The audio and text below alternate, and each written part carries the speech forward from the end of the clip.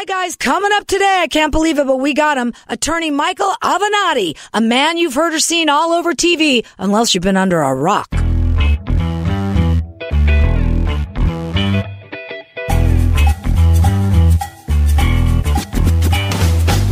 Hi, guys. It's me, Lisa Stanley, your Renta Yenta. And on today's episode, oh boy, gird your loins. This is a good one. A doozy. We got him. Michael Avenatti. I don't know how, but we did. Yep, that's Stormy Daniels' attorney. We'll discuss everything. Trust me. Okay, hi, Michael. And it's Avenatti. Avenatti. Don't forget that name, people, because I have a feeling we're going to hear that name a lot in the future. I am so grateful for you taking time out. I know how busy you are. This has been a hell of a 6-month whirlwind for you. But I really wanted to have you here, not so much to talk about Stormy, but we will, of course, talk about Stormy, who I feel so bad for, the poor girl, what she's been through.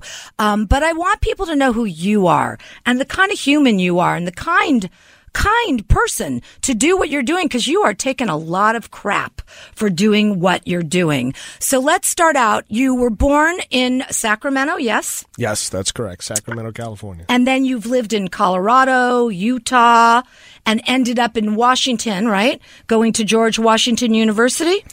Yes, ultimately I went to law school at George Washington University Law School. I went to college at Penn, University of Pennsylvania, and I actually graduated high school and spent most of my formative years in St. Louis, Missouri. Oh, Midwestern boy. Do you come from a large Italian family? No, I'm half Italian from my father. My great-grandfather, Augustino, immigrated from northern Italy around the turn of the century and worked on the railroads, saved enough money to send for the balance of his family. And then on my mother's side, my mother was actually born on a cotton farm in Luders, Texas, outside of Abilene, population 300. They did not even have electricity until she was 6. There was no midwife when my mom was born. Her grandmother delivered her, actually, and she learned to pick cotton as soon as she could walk in Texas. Can you believe that? Now that's some story, my friends. Your mother's still with us? Yes, she is. My mother and my father. I'm very blessed. They're still alive, still very active, and they live in St. Louis in the same house that we moved into in 1982 when we moved from Colorado Springs, Colorado. Wow, brothers, sisters? Half brother and a half sister. My half brother, in fact, was born at Baylor Hospital in Dallas, Texas. Wow. This is amazing. Now, is it true your middle initial is J? It is, for John.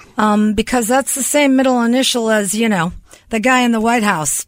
Yeah, I Maybe you know want to that. change that. I know that. I'm working on it. Hopefully we can get it done in short order. You graduated first in your class at George Washington University?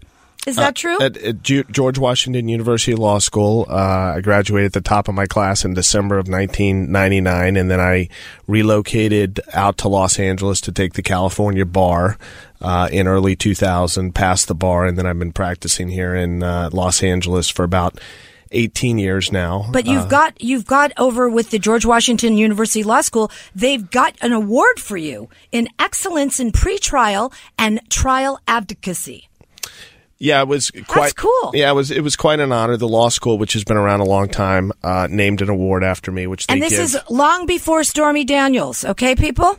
This is just to show you he's the real deal. Well, I appreciate that. That's very kind. But they named this award after me, and they give it every year to a graduating student who's demonstrated excellency in trial advocacy, and they've been giving the award now for a number of years. And I can't say enough good things about George Washington University Law School. It gave me a great opportunity, and they've been a big supporter for a long time. And the thing I don't think people really understand is they think that you've all of a sudden just come onto the scene with the Stormy Daniels and the Michael Cohen and President Trump. But the facts are that you've always had high profile cases, as I read about you.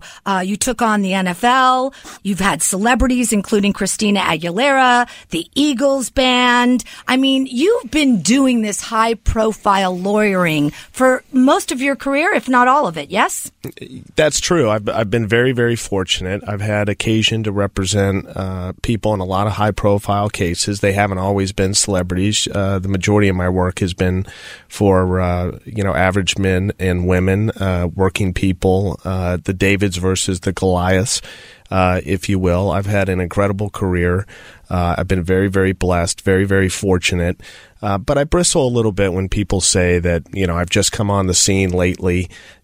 Clearly my profile has increased. Well, it's raised. Hugely. There's no question over the last 6 months. But, people act like before the last 6 months that, I was out handling traffic tickets day in and day out, which, by the way, there's nothing wrong with that. But, I've been very fortunate. I mean, up until the last 6 months or prior to the last 6 months, I've had over $1 billion in verdicts and settlements.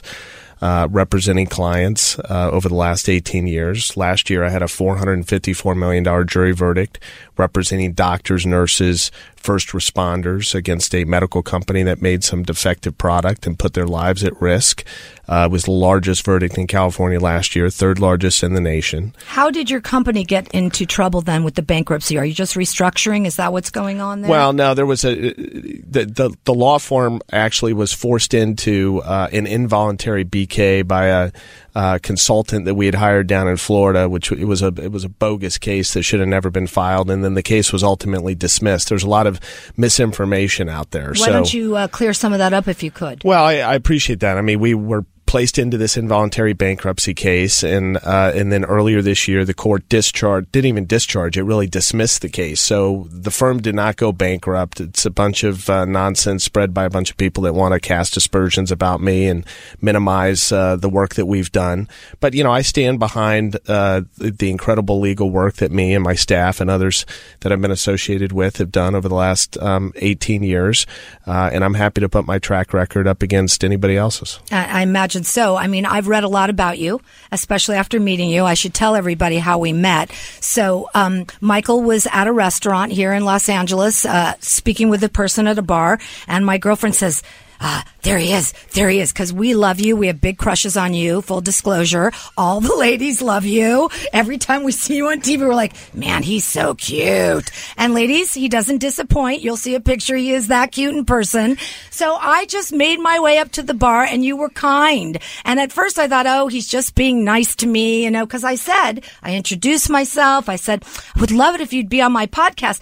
And you didn't just say, yeah, sure, like some, media whore. You thought about it for a second, and you said, okay, all right, that sounds good. Get a hold of me. And then we ended up walking out together, and in the elevator, you were so kind, and you said, you know what, I'm going to do your podcast. And he's here. He's a man of his word. That is really important to me and should be to everybody. So thank you for that. Well, that's all of that is very kind. I don't blush easily, but after that, I am blushing. But look, if I say I'm going to do something, I do it. And that's just the way I'm built. Good. I appreciate that. Now, another thing you and I have in common, well, I don't have as much of this in common, but you are actually, I don't know if people know this, I guess we'll call it a hobby, if you will. You're a professional race car driver. You've raced in over 33 races. I mean, if you think about it, your name does sound like Andretti. I also raced and won the Celebrity Grand Prix Toyota race for the celebrities. I came in 9th out of 14. I wasn't horrible, but I got to say, that is some scary stuff. Aren't you afraid to ruin that beautiful face? Well, that's a real passion of mine. Racing's been a passion of mine. And you're still racing now? Well, I know you don't have time now. Right now I don't. I raced as late as, I guess it was October of last year, but I've been very fortunate. I've raced in over 33 professional races, including the 24 Hours of Le Mans, the 24 Hours of Daytona many times. Hello, Z. 12 hours of Sebring. I raced in the Grand Prix of Long Beach in the sports car race. And so you just got more handsome, to all the people, all the ladies, you just got more handsome. I don't know about that, but, it's a passion of mine. And you still going to continue when you're a little freed up here? Well, I hope to, depending on what happens. But, I'll say this. If I could do anything, that's really what I would go do. I would go do that professionally. I'm too old now, but I would go do that professionally all the time. But you're in good shape, and you have to be in good shape to race cars. That I know. A lot of people don't realize how physical that sport really is. I do. Call on me. It is, excuse me, especially endurance racing. I mean, it's grueling, these 24-hour races. You have teammates, but it's very physically demanding. It's very mentally demanding, and I enjoy it. There's a lot of things I enjoy about it. I enjoy the concentration aspects of it. The good news is all of those things: the physical demanding, the mental, helps you right now where you are in your life, my friend. So let's get to it. Let's talk about Stormy Daniels. A lot of people don't understand, and I really want to clear this up. They think you went after her because you saw an opportunity. That is not at all how Stormy Daniels made her way to you. Can you tell everybody how that happened? Well, unfortunately, I can't get into the details of exactly how we were connected because it's privileged until after the case is over. But here's what I will say. I did not solicit Stormy Daniels. People don't understand that at the time that I started representing Stormy Daniels in late February, this situation was not nearly as high profile or what it is as it is today. It was in a very different position, frankly. She had been on Jimmy Kimmel, but it had died down quite a bit. There was no pending lawsuit. I had followed it not closely. I mean, I knew who she was. And again, I can't get into the details, but I did not, and I think she's been clear about this as well. I never approached her or solicited her or thought that this was an opportunity to get famous or anything of that nature. Thank you. And who could have possibly known that predicted, this would end up? I did not. Look, I believe that this case would, generate some interest, but I never in a million years thought it would generate this much interest. And in fact, I flew to New York the day that we filed the case. We filed it late in the day, and there was a strategy behind doing that from a press perspective. And that day that we filed, I landed in New York, and I had, to give you an idea, I had 3 days worth of clothes. And then I was going to come back to L.A. I thought I was going to be there 3 days tops, and then I would come back to L.A. Well, the whole thing blew right up. I didn't return to L.A. for something like 22 days and ended up, having the same clothes laundered time and time again. Well, so you guys can do that because you can wear the same suit and just change out your tie. It's a lot easier for us. Yes. No question. Okay, so Bill Maher called you a folk hero, which I think a lot of people would say. I mean, Anthony, one of our producers here, has said the same thing. You walked in the door and said you're his hero. So do people come up to you on the street and say things to you like that? Do you get more pleasantries than you do negative things? Without a doubt, and it's all humbling. I've only had two people over the last, which is remarkable to me, two people come up to me and be negative relating to my efforts. One person, I forget where it was. I think it was perhaps in Chicago. And then the second person was actually a guy in a bathroom in a restaurant here in L.A. who came into the bathroom and wanted to start an argument with me. And I basically said to him... Wait, while you're at the urinal? Yeah, in the bathroom. And I basically said to him, I said, dude, listen, if you want to have this discussion, I'll have it anywhere you want, but we're not doing this in the bathroom, all right? Like, the bathroom is off limits. We're not going to have political discussion or arguments over Trump in the bathroom. Let me finish my business, and then we can talk outside. It's pretty amazing how people will just think that's okay to do that. I mean, right? I'm looking at your producer. I mean, right? There's got to be is the bathroom off limits, or am I wrong about this? It's off limits. You don't look up, look around. You look straight, handle your business, right, and wash your hands. Wash your hands, and you're out. Right. Right. I mean, honestly, come on. That's the craziest thing. All right. Speaking of Donald Trump, it's not the first time you sued him, is it? Were you involved with a lawsuit with The Apprentice? Yeah, back in the 2000s, I represented a client who had come up with the idea for The Apprentice and had pitched it to one of Mark Burnett's senior producers, and we alleged that they stole the idea from my client and then went on to involve Donald Trump and create The Apprentice. And I'll just tell you that, there's a lot of people that come out of the woodwork anytime anything is successful. There's probably 73,112 people that claim they came up with Star Wars, right? As an example. But this guy legitimately had come up with the idea. And they ripped him off. And we allege that they took it from him, and we settled that case on the eve of trial. Wow. All right. So now let's get to the big lawsuit. Did they lift the stay on this? The stay is still in place. There's a hearing on Monday, the 24th, so less than a week here in Los Angeles at 2:00 in the afternoon downtown. And Judge Otero, the federal district court judge, is going to make a determination as to whether the stay is going to be lifted and whether the case is going to proceed. We've been adamant that we want the case to proceed. And the reason is because you can depose both Donald Trump and Michael Cohen if the case proceeds. Now, the fact that this is all going on, and they are obviously nervous, Michael, because they've backed down and offered to rip up the NDA and everything you offered to do in the beginning, give back the money, everything that you guys suggested in the beginning that they wouldn't hear about. All of a sudden now, they want to play ball. You're not going to do that, are you? Well, no, we're not going to do that because, and there's some legal technicalities as to what they've offered versus what we really want. We want a finding that the contract is illegal and was illegal. Michael Cohen has not admitted that, at least in this case. He pled guilty to the campaign finance violation, the illegality must have vindicated of it. You and Stormy must feel so validated and vindicated. Well, we do, to a significant degree. A lot of people called her a liar when we filed this case, and she put up with a lot, and she's shown incredible courage and fortitude in marching forward. Cost her her marriage, I'm pretty sure. And you're right about that. And, people don't understand the personal toll that this case has taken on her. And she has a child, people. It's just not right. Yeah, it's not right. And, people think that because of the notoriety that she has obtained and to a lesser degree the notoriety that I have obtained, that, somehow we're getting rich off this. And, that's just not the case. I mean, you can go on CNN 300 times, but it doesn't keep the lights on. It doesn't pay the bills. And a lot of people don't understand that. But there's been significant security issues, both for her and her family, as well as me. There's been a high price to pay. Death threats? Oh, many death threats over the last 6 months. Do you travel with security? At times I travel with security. She has to travel with full-time security.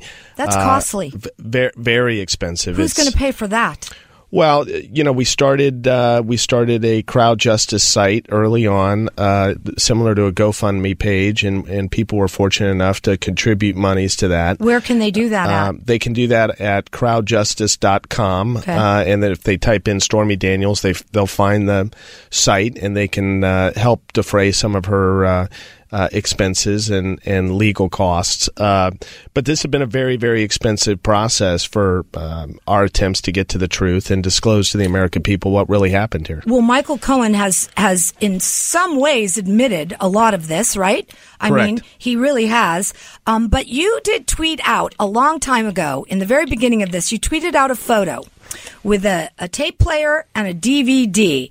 With the picture, you said, I believe you said something like, if a picture is worth 1,000 words, how much is this worth? We still don't know what's there. Are we ever going to find out? Well, I hope so. I mean, we're not in possession of the DVD presently. It's in the possession of law enforcement. So I don't have the DVD any longer, but I'm hopeful that the contents of that DVD, and the picture actually was the DVD in a safe. Oh, okay. That I sent out. But I'm hopeful that those contents are going to be disclosed to the American public. Now, you've also said, I've heard you say that there's over 100 tapes, you think, from Michael Cohen's standpoint. Correct. I believe there's well over 100 audio tapes. And do you believe we're going to hear any more of them? We've heard a couple.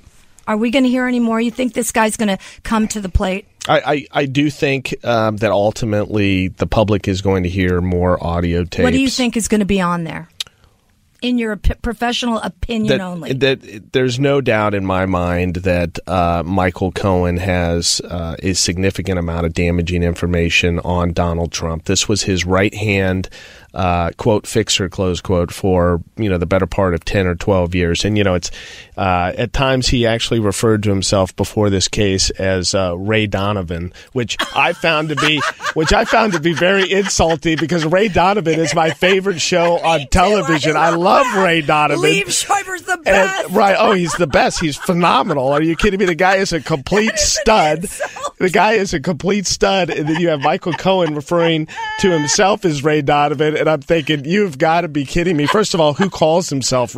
Even Ray Donovan would not call himself Ray Donovan. Can you imagine the nerve of this guy? The ego. And what's amazing to me is if you're going to have a fixer, the fixer has got to be two things. He's got to be tough and smart. And Michael Cohen is neither tough nor smart.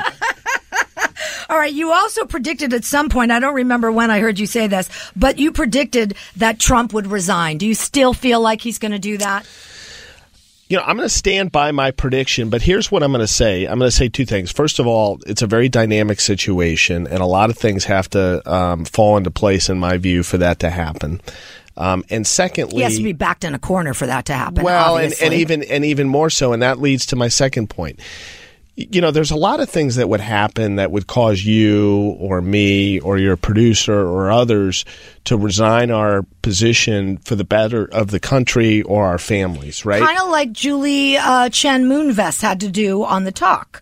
She had to resign after Les Moonves' indiscretions were disclosed. So there's a lot of things that could happen that would cause an average person to do the right thing and to attempt to save face, or at least save his or her family, and step aside, right? But this man, Donald Trump, is not normal by any stretch of the imagination. He is a narcissist of epic proportions. And I believe that his position is that he would potentially burn the republic and his family to the ground before he would admit defeat and step aside. I agree with you 100%. 100% I agree with you. Okay, so Trump, I wanted to ask you about the op-ed. Who do you think wrote that New York piece, that op-ed?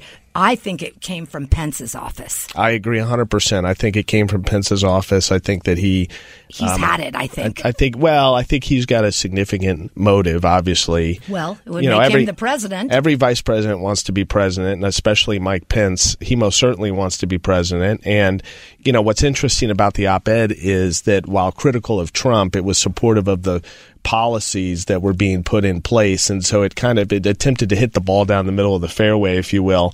And it provided, in my view, kind of a clear-cut argument for why it would be okay if Mike Pence became president. So that's why I happen to agree with you. I think it came from Pence's office. It really sounded like it came from a high person in Pence's office, too. Maybe like his chief of staff. Is what I'm thinking. I think that's a good bet. Yeah. Okay, good. All right. So now Trump is calling this whole situation treasonous. Some say he's, of course, using this to distract from the real issues, like getting to the bottom of the Russian collusion. How do you feel about all of that?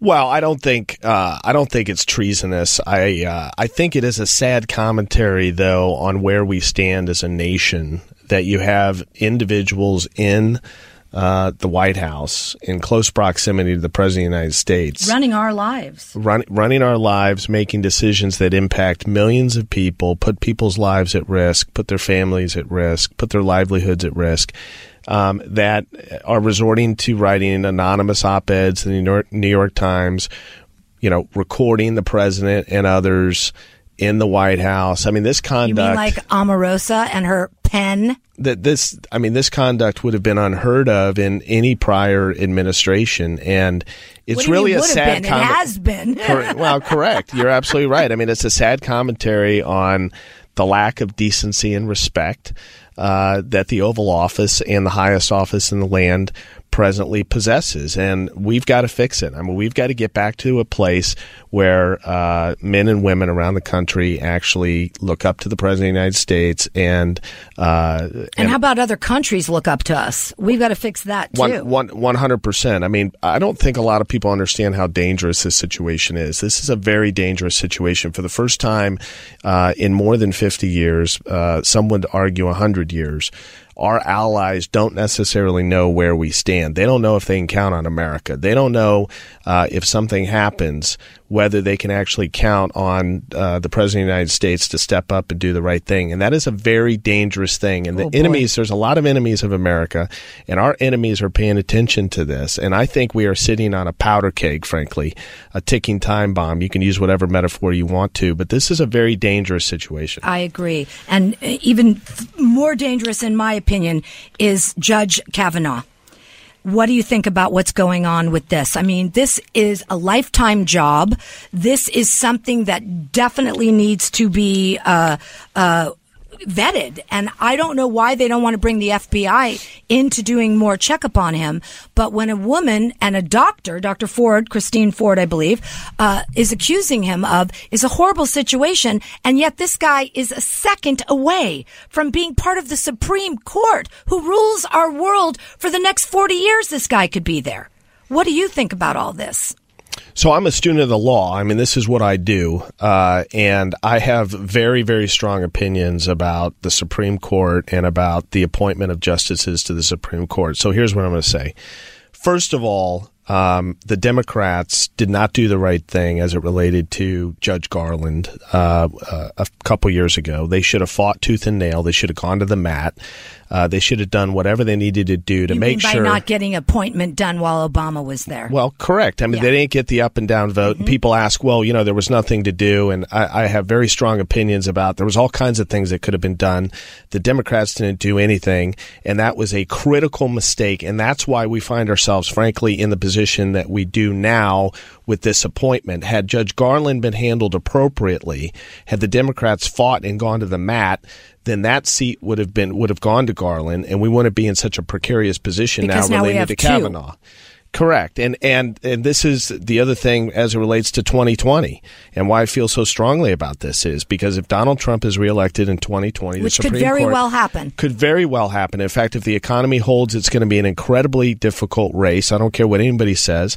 People should not underestimate this guy. If he is reelected in 2020, the Supreme Court at a minimum is going to go 7-2, and it's going to remain that way for the better part of 30 to 40 years. And people don't understand what that means in America. You're talking about 9 kings on the Supreme Court. These individuals have an enormous amount of power. They impact American life. They're more powerful than the president. 100%. I agree. That. People don't understand that, and they have lifetime tenure, and you cannot just fix it. You can never fire them. You cannot just fix it by electing a new president or a new Congress or a new Senate. Nope. So the Supreme Court is of paramount importance. Now, as it relates to Judge Kavanaugh and this accusation from Dr. Ford, I believe the nomination should be pulled immediately because it's the right thing to do. There's a lot of attorneys and a lot of other judges in the country that could fill this role that do not have this taint, if you will, hanging over them. This is not something to be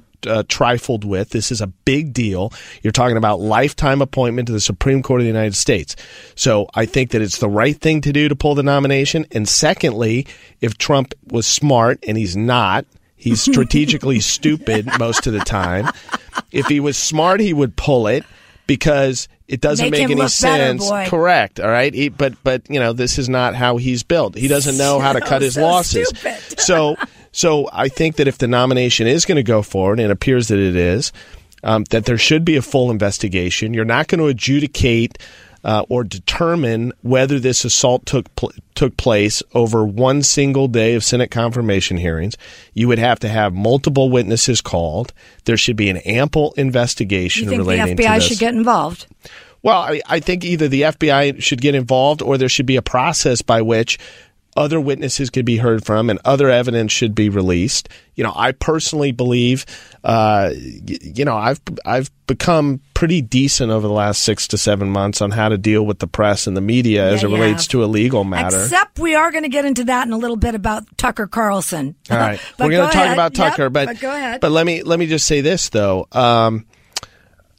I think if I was advising her, and I'm not, but they need to immediately release these polygraph results. They need to have her do a sit-down interview. The first time America hears from Dr. Ford should not and cannot be when They convened the hearing on Monday. That is a mistake. It's too reminiscent, obviously, people, of Anita Hill. Anita Hill was abused and mistreated by that Senate committee. I remember those hearings very vividly. Me too. Very vividly. A lot of people don't understand that was actually a democratically controlled committee with a Democratic chairman at the time, and the result of that hearing and the mistreatment of Anita Hill led to what at the time was called the Year of the Woman, the 1992 election cycle, ironically enough, which was 26 years ago. But I think it is a critical mistake for her story to first be told on Monday in that Senate confirmation hearing. If I was advising her... She hasn't made up a decision yet. They're giving her till 10 o'clock tomorrow morning. Well, and that's even all the more reason why, in my view, she needs to do a sit-down interview. I mean, there's been a number of things that I would have handled differently over the last 3 or 4 days. This is a critical time period, and in my view, the court of public opinion is very often more important than a court of law. And this would be an example of one such opportunity. They need to get out in front of this and lay a foundation for this woman so that when she testifies on Monday, she needs safety. Absolutely. Totally. She needs a foundation. She needs a safety net. We cannot allow her to be treated the same way Anita Hill was back in 1991. That would be an outrage. A total outrage. All right. You say we're in the second quarter, and this is a 4-quarter game. What do we expect to see in the last 2 quarters, in your opinion? Relating to Stormy's case? Yeah. I mean, we're hopeful that we're going to get these depositions of Michael Cohen and Donald Trump, and ultimately we're hopeful that we're going to get a trial as to whether this agreement was legal or illegal. And we're also going to press forward relating to the defamation claim against Michael Cohen, who effectively called my client a liar, as well as Donald Trump, who called her a liar relating to the assault that took place in Vegas. Isn't that funny how you guys proved she wasn't a liar? Yeah, I feel very strongly about this, and Stormy feels very strongly that, you know, we need to make sure that justice is done here, and we're going to keep swinging. Good. And now, before we get to Stormy's book, because it's been leaked a little bit now, and I just want to talk a little bit about, but before, you keep going on all these shows. You're so kind, and you're doing my podcast. You just do pretty much everything that anyone asks, which is so fantastic of you. Then you go on these shows, like Tucker Carlson, on Fox, no less, who berates you and abuses you during an interview. He's the host. He should not do that. He should be respectful, number one. But then again, it's Fox.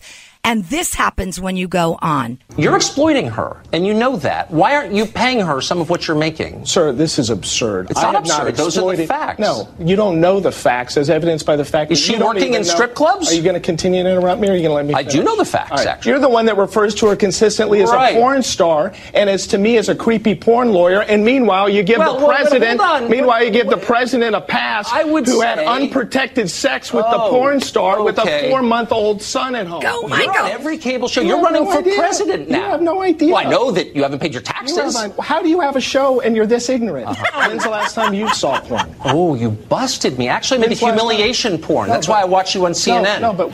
Creepy porn lawyer. Great to see you. I mean, first of all, let's talk about creepy porn lawyer. Who says that? Who chirons under your name, creepy porn lawyer? Were you upset by this? Well, I was upset by it. I mean, I want to say a few things. So first of all, I actually only accept about right now it's about 18%. And people say, how do you know that? And the reason is because I have somebody that keeps track of all of the invites that we get for radio and print and TV. So I've accepted 18% of TV interviews. Nothing. To date, okay, and I've been on a lot of TV, but I've accepted less than 20%. Radio interviews, it's less than 5%. And then print interviews, I forget what it is. I think it's higher than 20%. But I've turned down a lot more than I've accepted, just to give an idea of the appetite or how much demand there's been for these interviews. Okay. Yes, we've done a lot of media, and I think it's actually served us well, as evidenced by the results we've got over the last 6 months and what has happened. We're in a better place because of it. I would agree 100%. I stand by my strategy, and I would challenge anybody to have implemented a better strategy. So that's first of all. Now, relating to Tucker Carlson, he said at the beginning of that show that he was not going to engage in name calling and disparage me. He said he would be fair. He would be fair. Just like Fox, fair and balanced. And we had an agreement that he was not going to talk over me and he was going to let me finish my answers, which he interrupted me incessantly. The Washington Post actually did an opinion piece over this where they went and analyzed the transcript. And I think on average, Tucker let me speak 4 seconds before he interrupted me. It was really hard to watch. I also found out they had his mic boosted considerably over mine.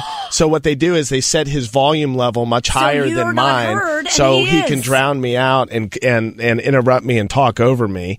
And then I had no idea that the chyron, which is the banner at the bottom of the screen, was stating creepy porn lawyer. That's so disgusting. What happened was after the interview, I walked into the green room and I had 2 friends there and I said, "So what'd you think?" And they kind of looked at me and they said, You're not going to be happy about this, but look at the chyron. And they showed me a picture they had taken on their phone from a TV that had this creepy porn lawyer tag on it, right? So I had no idea. Otherwise, I would have called him out on the show, right? But look, I think that Tucker Carlson came off looking, like the clown that he is. He wouldn't let me answer the questions. This whole idea that I'm exploiting Stormy Daniels, let me explain something. All right, I want to be really clear about this. Nobody at this point tells Stormy Daniels what to do. I think at any point you could tell she's a strong woman. All right. Michael Avenatti is not telling Stormy to go dance in strip clubs or not dance in strip clubs. And by the way, she did that long before you were in her world. Correct. She was doing that in February and January after this story initially broke. And frankly, what's so ironic about this is that I have attempted to get her to stop going to these clubs around the country for a number of reasons. Well, safety, I'm sure. Safety is the primary reason, and security, because I'm concerned. Worried. I know. And she was arrested in that bogus setup arrest in Columbus, awful. Which was outrageous. And I hold my breath every night that she's out there dancing in one of these clubs. And none of her money that she's earning from these clubs is going into my pocket. Tucker went on this whole thing about, I'm getting rich from this case. No, I'm not getting rich from this case. You're probably getting more poor. I am getting significantly more poor from this case. And look, the notoriety's been great. I'm not gonna claim otherwise, but that doesn't keep the lights on. Like I said, you can go on all the television shows you want. We're not paying you, and I don't get paid on any of these shows. We don't pay, and so nobody does. This whole idea that Tucker's going to sit there and claim, that I'm sitting there in a $1,000 suit while she's dancing in strip clubs. Well, guess what? I've been very fortunate over my career. I've had a lot of success for a lot of really good, hardworking people. And that's how I'm able to afford this suit. Stormy Daniels is not working in some strip club to put me in a nice suit. It's absurd. It's absurd. The whole thing is absurd. All right, so Stormy wrote a book, which she was writing anyway, she said. I heard her say on The View that she had planned on writing this book for a long time. And then, of course, the Trump thing happened. So, of course, she puts in the book, which... I have to say I laughed. I'm sorry. She says it was the least impressive sex she's ever had. And then, Michael, she goes into detail about his, his manhood. That really, some would say only Melania could vow to, but no, there's thousands, I'm sure, that can vow to it. And pretty much describes it, I don't know, like Mario Brothers, like the video game. I don't know, like a little mushroom. I mean, I don't even know what to say about that. And what I think I love the most is he hasn't tweeted or said one thing since. Not one thing. And I know that someone must have his hands tied behind his back because he is dying to say something about it. What do you have to say? What can you say? No comment. And it takes a lot for me to say no comment. It takes a lot to shut me up. We just shut him up, Anthony. I mean, it is the most amazing thing to read the description. I'm just going to say it, of your president's penis. I'm just going to say it. I don't know any other way to say it. But I, for one, I'm hoping the next question that your answer is yes. You've been asked about this before, your role in the political world. I know you've been to Iowa, to Ohio, to South Carolina. I know you have another trip coming up. Is it to Plymouth?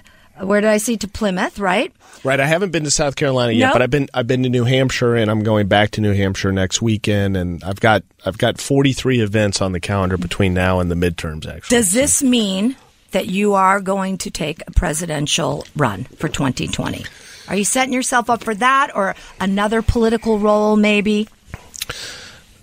So here's what I'm going to say. I'm going to continue to travel around the country. I'm trying to raise money for Democrats around the country. I've got, like I said, over 40 events on the calendar, literally all over the country, because I think the midterm elections are very important. At the same time, I don't care if you're Republican, Democrat, I don't care what you are, vote. It is so crucial right now. So crucial. Bring a friend with you and vote. Critically important. Critically important that you vote this November. I couldn't agree with you more.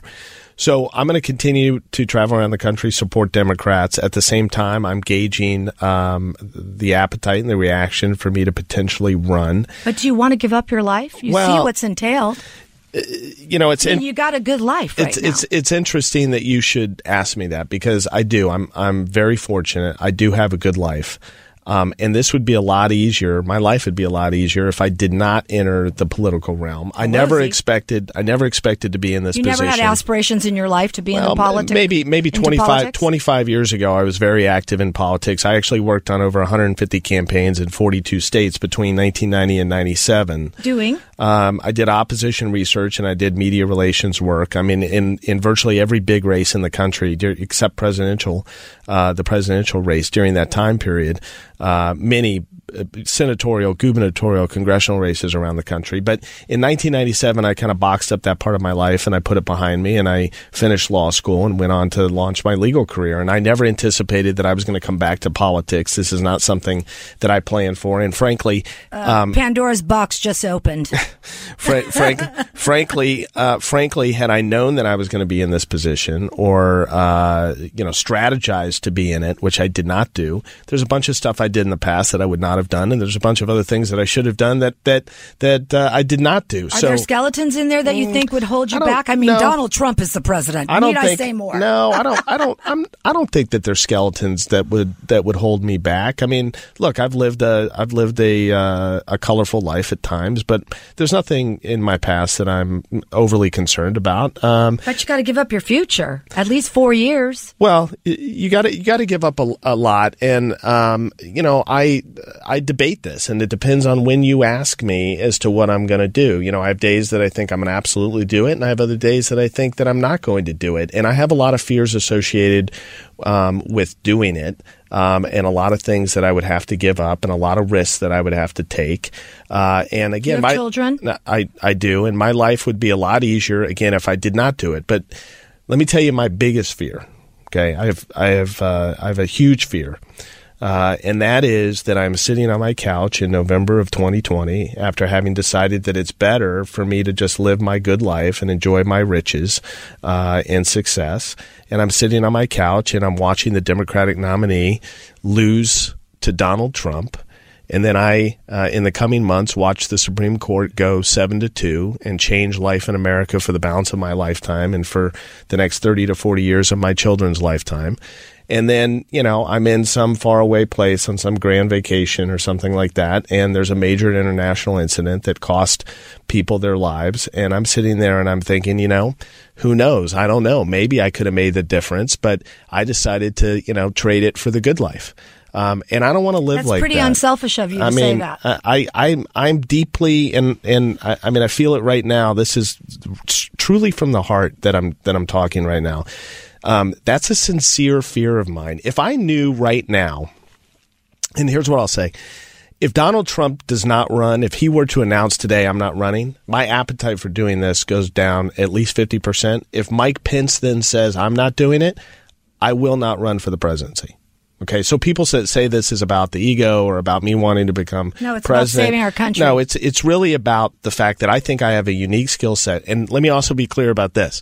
I don't believe I'm the only one, okay? I don't think I'm some messiah, okay? I think there's a few people out there that could accomplish this task. I happen to think I'm one of them. but I'm not the only one.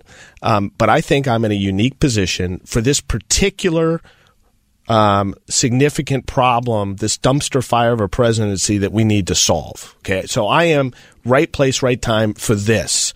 If it was someone else in the Oval Office, or if it was somebody that was not as big a risk to America as I believe that Donald Trump is, I would not be the guy. Okay, I just want to be the guy. And let me also say this: there's going to be other people that are going to run in 2020 on the Democratic side. There's going to be a lot of people that are going to run, and they would make a better president than I would. There's no question. How right? do you know? Because you don't even know who they are? No, but I mean, I have a pretty good idea. I mean, a lot of these people, they won't admit they're going to run, but everybody in Washington and a lot of people know who they're going to be. They might make a better president than I would, but guess what? They can't beat Donald Trump. And if you can't beat Donald Trump, it doesn't matter what your experience level is or your governing style or your policies or how deep you are on policy. It doesn't matter. Right. Hillary Rodham Clinton was the most qualified individual to ever seek the office of the presidency ever in our history. Now, that's a bold statement because we've had a lot of people seek that office that were highly qualified. Nobody was more qualified than Hillary Rodham Clinton, more intelligent on policy issues, etc. But guess what? Didn't matter because she wasn't able to beat Donald Trump. It's about matchups. It's about you can beat Donald Trump? Who matches up better against Donald Trump. 100%. 100%. If I got the nomination, 100% I would beat that guy in the general election. It would not even be close. And I know that's a hell of a statement, but I stand behind it. And people say to me, well, how can you make that statement or isn't that arrogant? And here's what I say to them. You go to the base of a mountain that you got to get to the top of. It's covered in ice. There's 3 guides. The first guide says to you, I don't know. There's a lot of ice on that mountain. I don't know if we're going to be able to get up there. The second guide says to you, I think we're going to be able to make it. I'm somewhat confident. The third guide says, put your boots on. We're going up that side of the mountain. Who are you going to pick? Number 3. So but that's where we're me. At. Okay? So that's just me. And here's the other thing I'm going to say. Some of these candidates that are rumored to be running, Donald Trump would love to run against them. Yeah, because he thinks he can beat them, right? He does not. I'm telling you right now, Donald Trump does not want to find himself on a debate stage opposite me. But I think it'd be one hell of a ride. Oh, I'm looking forward to that. This has been the best. So fabulous. Thank you so much. Could you give out your social and your websites? Because I'm sure people will have questions. Tell everybody where to send the questions. So you can follow me on Twitter at Michael Avenatti. Same thing on Facebook. And then you can check out my bio and a little more about me on Avenatti.com.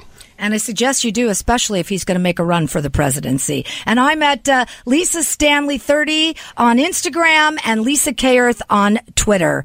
And honestly, this has been a fantastic interview. Thank you so much, Michael, Thanks for coming in. I'm going to come back if you'll have me. Oh, I'm going to have you anytime. I told you we have a big crush on you. Thank you.